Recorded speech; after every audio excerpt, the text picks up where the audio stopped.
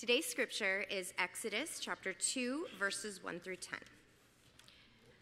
Now a man of the tribe of Levi married a Levite woman, and she became pregnant and gave birth to a son.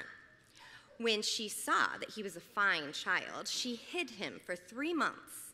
But when she could hide him no longer, she got a papyrus basket for him and coated it with tar and pitch.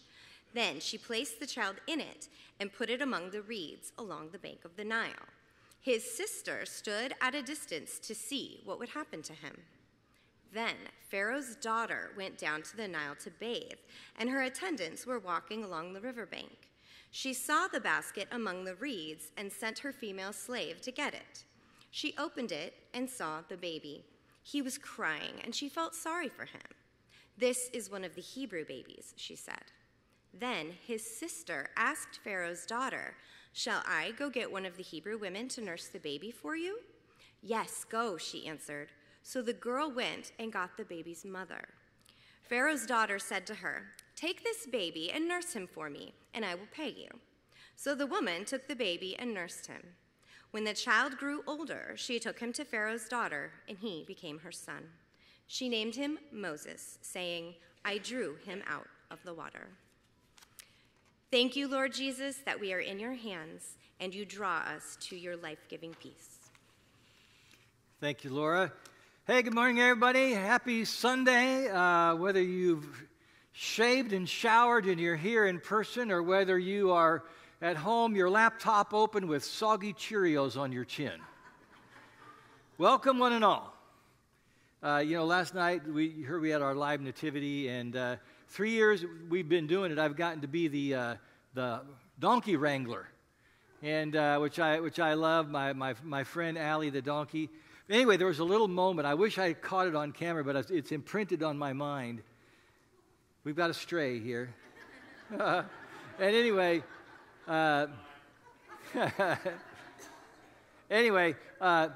One of the cars came. It was a pickup, and there was a couple in there, and on the passenger seat there was a little white dog with the woman there, just a little tiny thing. And then when I come out, and the dog saw the donkey. It went up to the driver's side close and stuck its head just outside the window. This little dog, and the donkey saw it and went up to get it, and the two noses just touched right there. It was just quite a moment. I'm still thinking about it. Anyway, all right, it is December, it is Advent, and I want you to know that this year, we have a Christmas gift for you. It is an 8x10 print of this drawing, and it depicts Jesus on the cross with his finger pointed toward the viewer as if he's saying, "I'm laying down my life for you." If I were to give a title to this, it would be "For You." My son created this drawing many years ago, and the original hangs in my office. A number of you have seen it. And so we have prints. They are out on the counter opposite the coffee bar, okay? And so please, take one as a gift from Faith Westwood and me.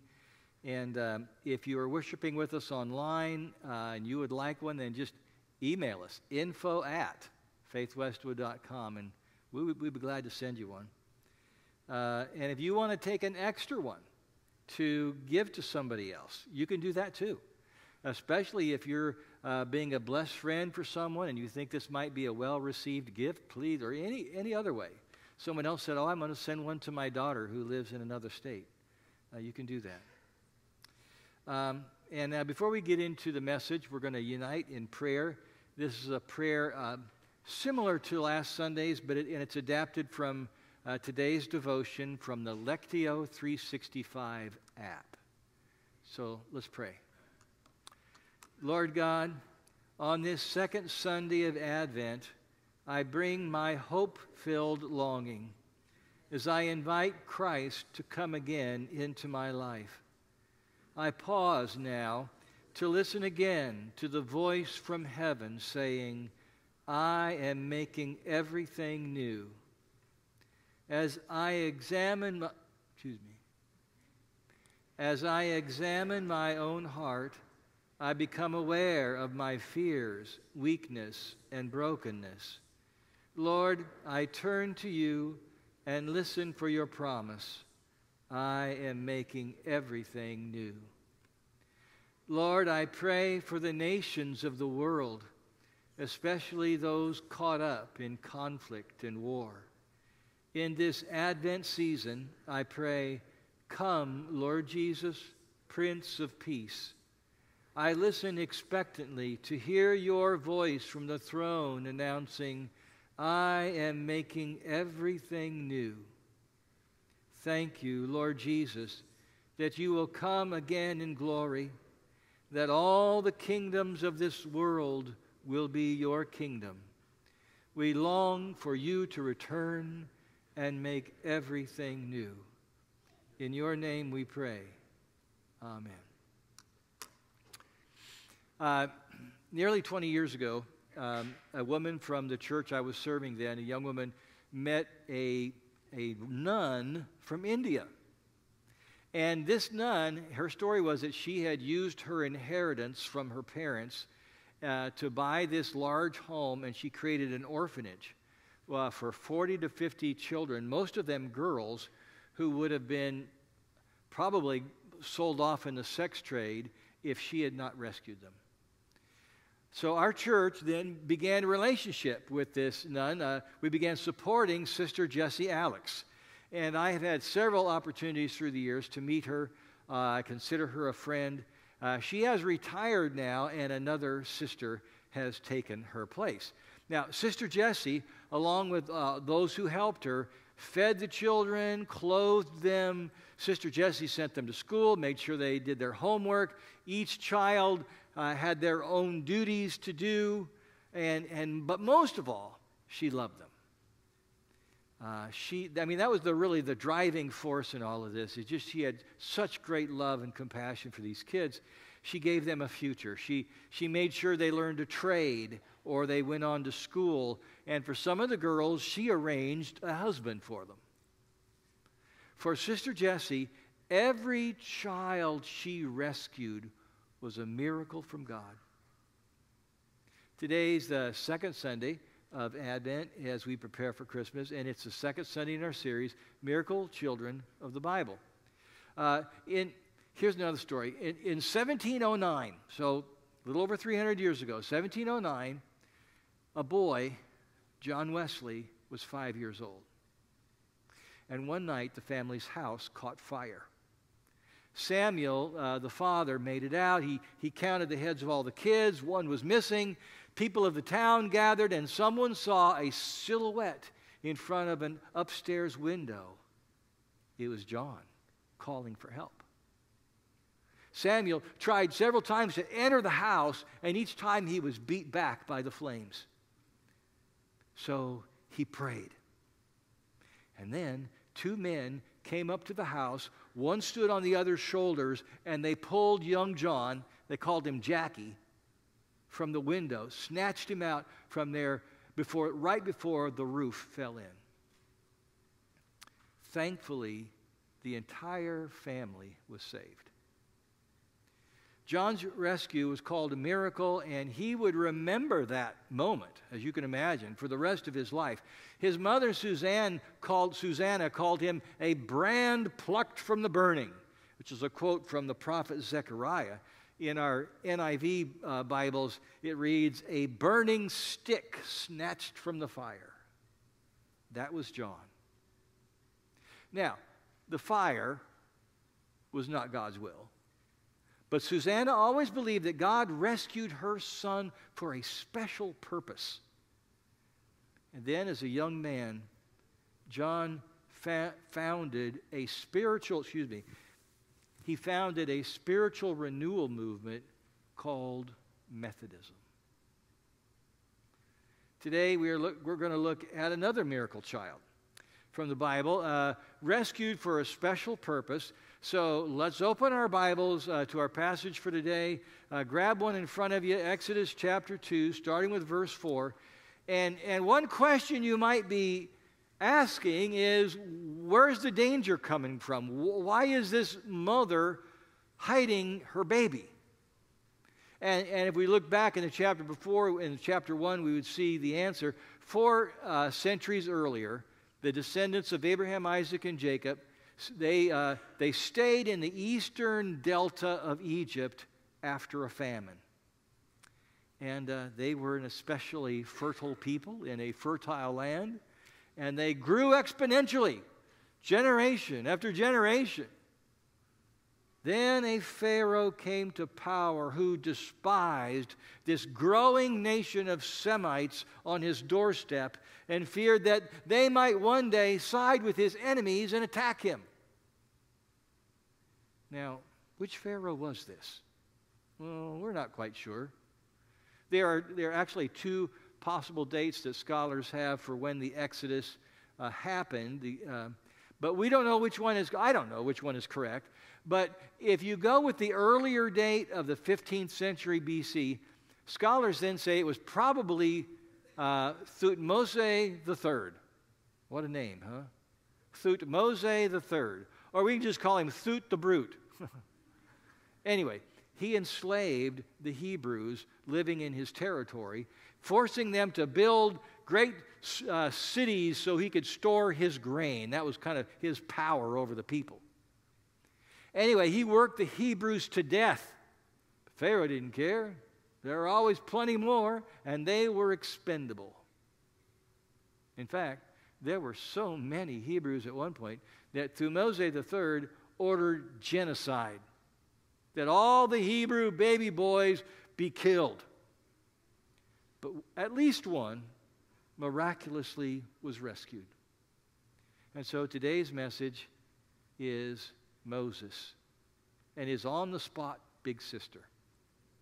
This was a foreshadowing of what would happen 15 centuries later. And another king named Herod would order that all the boy babies in and around Bethlehem would be killed.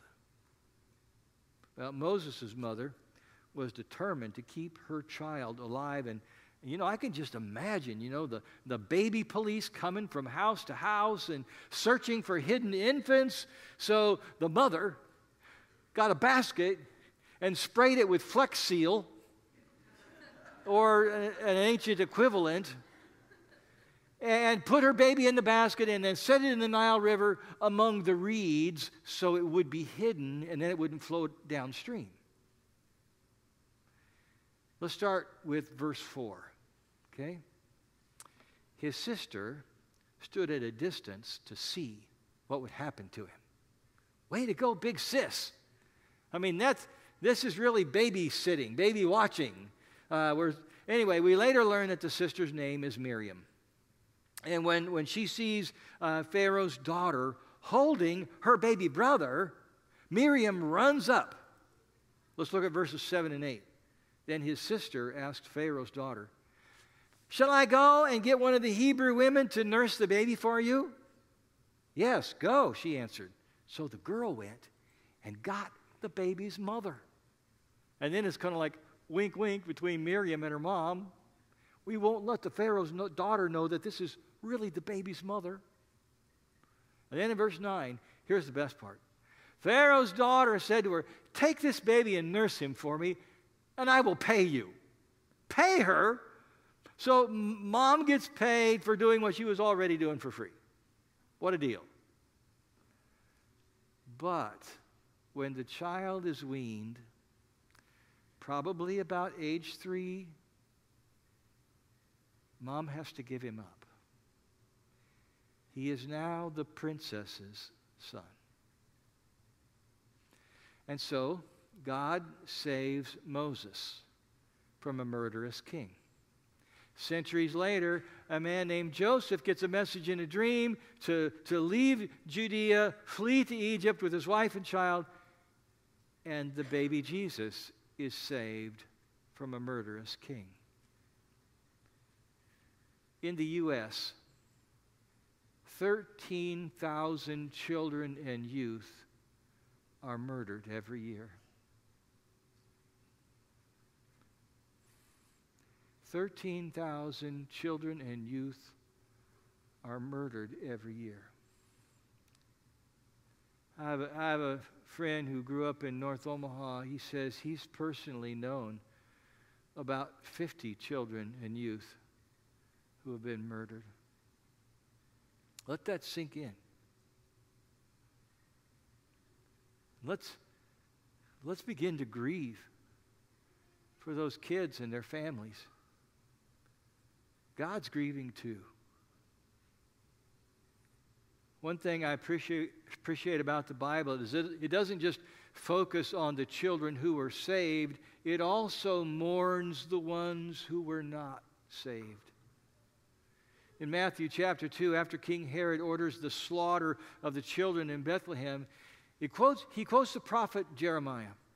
It says, "A voice is heard in Ramah, weeping and great mourning, Rachel weeping for her children and refusing to be comforted because they are no more."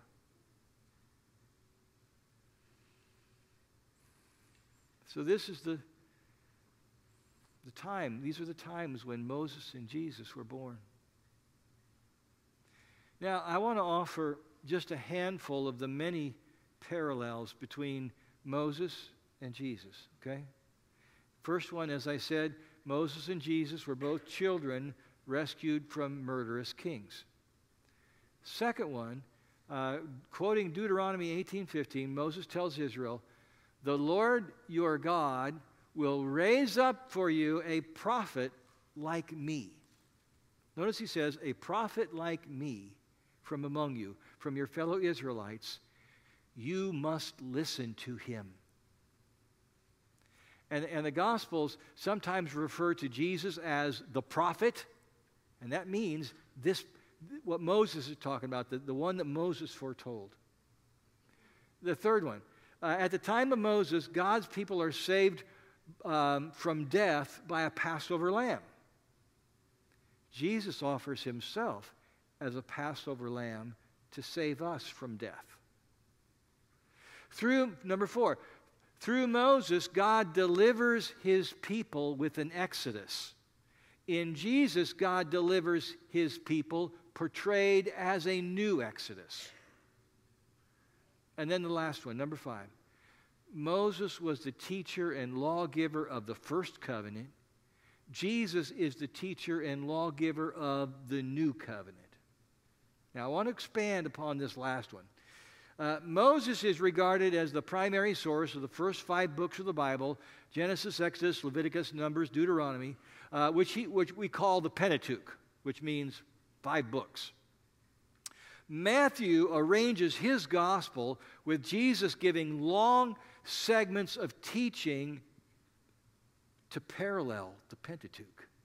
He does that to show us that Jesus is the new Moses.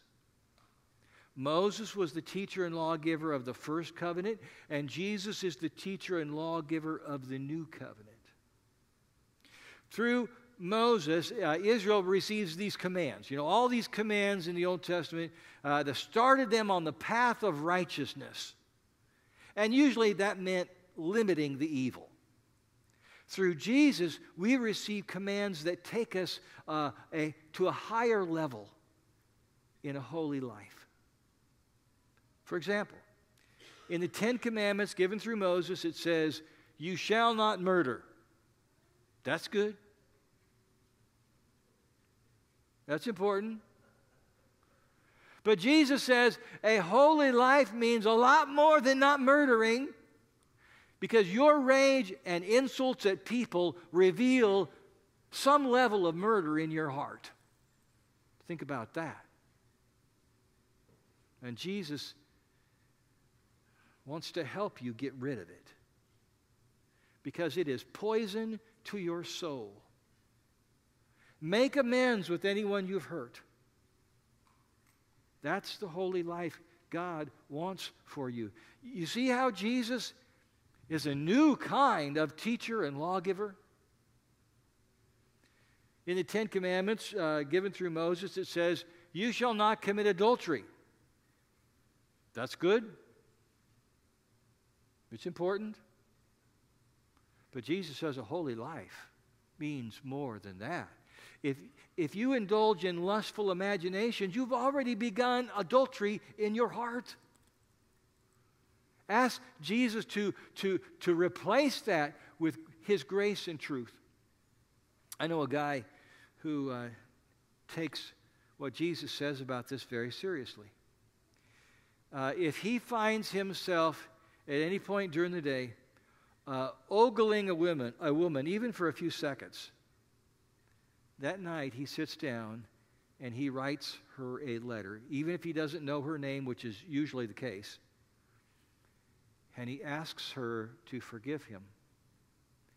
And he says that he hopes that she will find what she's looking for and what she needs. And then he burns the letter. He is pursuing the holy life that Jesus talks about.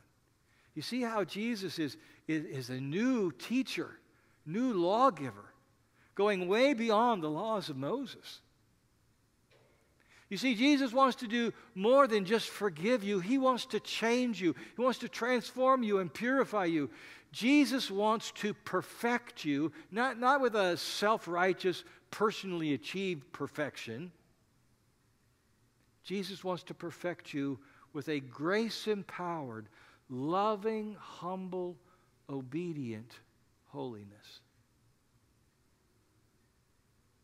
Will you say that with me, what you see on the screen? Jesus wants to perfect you, not with a self-righteous, personally achieved perfection. Jesus wants to perfect you with a grace-empowered, loving, humble, obedient holiness. What does that look like? Well, I think it looks like showing kindness even to those who have hurt you.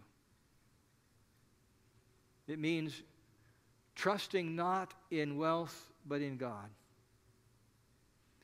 It means serving the Lord without seeking accolades. And there's a lot more. Jesus will help you become purer in heart. You see, the path of life and the path of destruction both begin in the heart. Jesus says, "For out of the heart come evil thoughts, murder, adultery, sexual immorality, theft, false testimony, slander." You mean so Jesus is saying, I have evil in my heart? Yeah. Angry, greedy, lying, immorality, indulging, it's all in there. I'm a sinner. Now, some would say, Jesus, you're being judgmental. Just remember, Jesus loves you as you are, but he loves you too much to leave you that way. Jesus is the new and better Moses who changes our hearts, who teaches us grace-empowered, loving, humble, obedient holiness. One of my seminary professors, John Oswalt, says that for the Hebrews in Egypt who are enslaved, he said their biggest problem was not slavery. I mean, we like to reduce it just, okay, set them free, then everything's good. No. He said the real problem was their ignorance of God. Until they came to know him, mere physical deliverance could only lead to a different kind of bondage. They would be set free from Egypt, but if they don't know God, they don't know who God is, don't have a relationship with God, then they're just going to fall and become slaves to something else, even of their own making. And so that's why God did a lot more than just deliver the Hebrews from slavery. God brought them into a relationship so they could know him. And the Lord told them, I will take you as my own people, and I will be your God. Then you will know that I am the Lord your God. So through Moses, the people came to know God, but not fully. There was a lot they didn't know about God. In Jesus, we come to know God in his fullness. John 1:18 says, "No one has ever seen God, but the one and only Son, who is himself God and is in closest relationship with the Father, has made him known." Jesus has made God known to us. He makes God knowable. He makes God accessible. So Jesus is the teacher of the new covenant, and Jesus is the one who defines what a grace-empowered, loving, humble, obedient, holy life is. I mean, if we try to define it by ourselves, we're going to mess it all up. Our hearts will lead us astray. Moses said, "You must listen to him." You must listen to him. So I'm wondering, are you listening to Jesus? Are you learning from him? I mean, maybe some of you say, "Well, I used to, but I've kind of gotten out of the habit, or I've put it off the shelf, and other things are just more important right now." Or maybe some of you say, "Hey, I'm just getting started, and it's, I'm really into it." And I say, "Way to go." Jesus said, seek first, before anything else, seek God's kingdom and righteousness. That's this holy life he's talking about. And he'll show you how to do it. He'll show you how to do it. Listen to him. Let's pray. Oh, Lord Jesus, we hear you calling us to a higher love and a holy life. But we cannot do it without your help. So, Lord, we're calling on you and counting on you to empower us by the Holy Spirit to live a grace-empowered, loving, humble, obedient, holy life. And it is in your name we pray. And all God's people said, amen.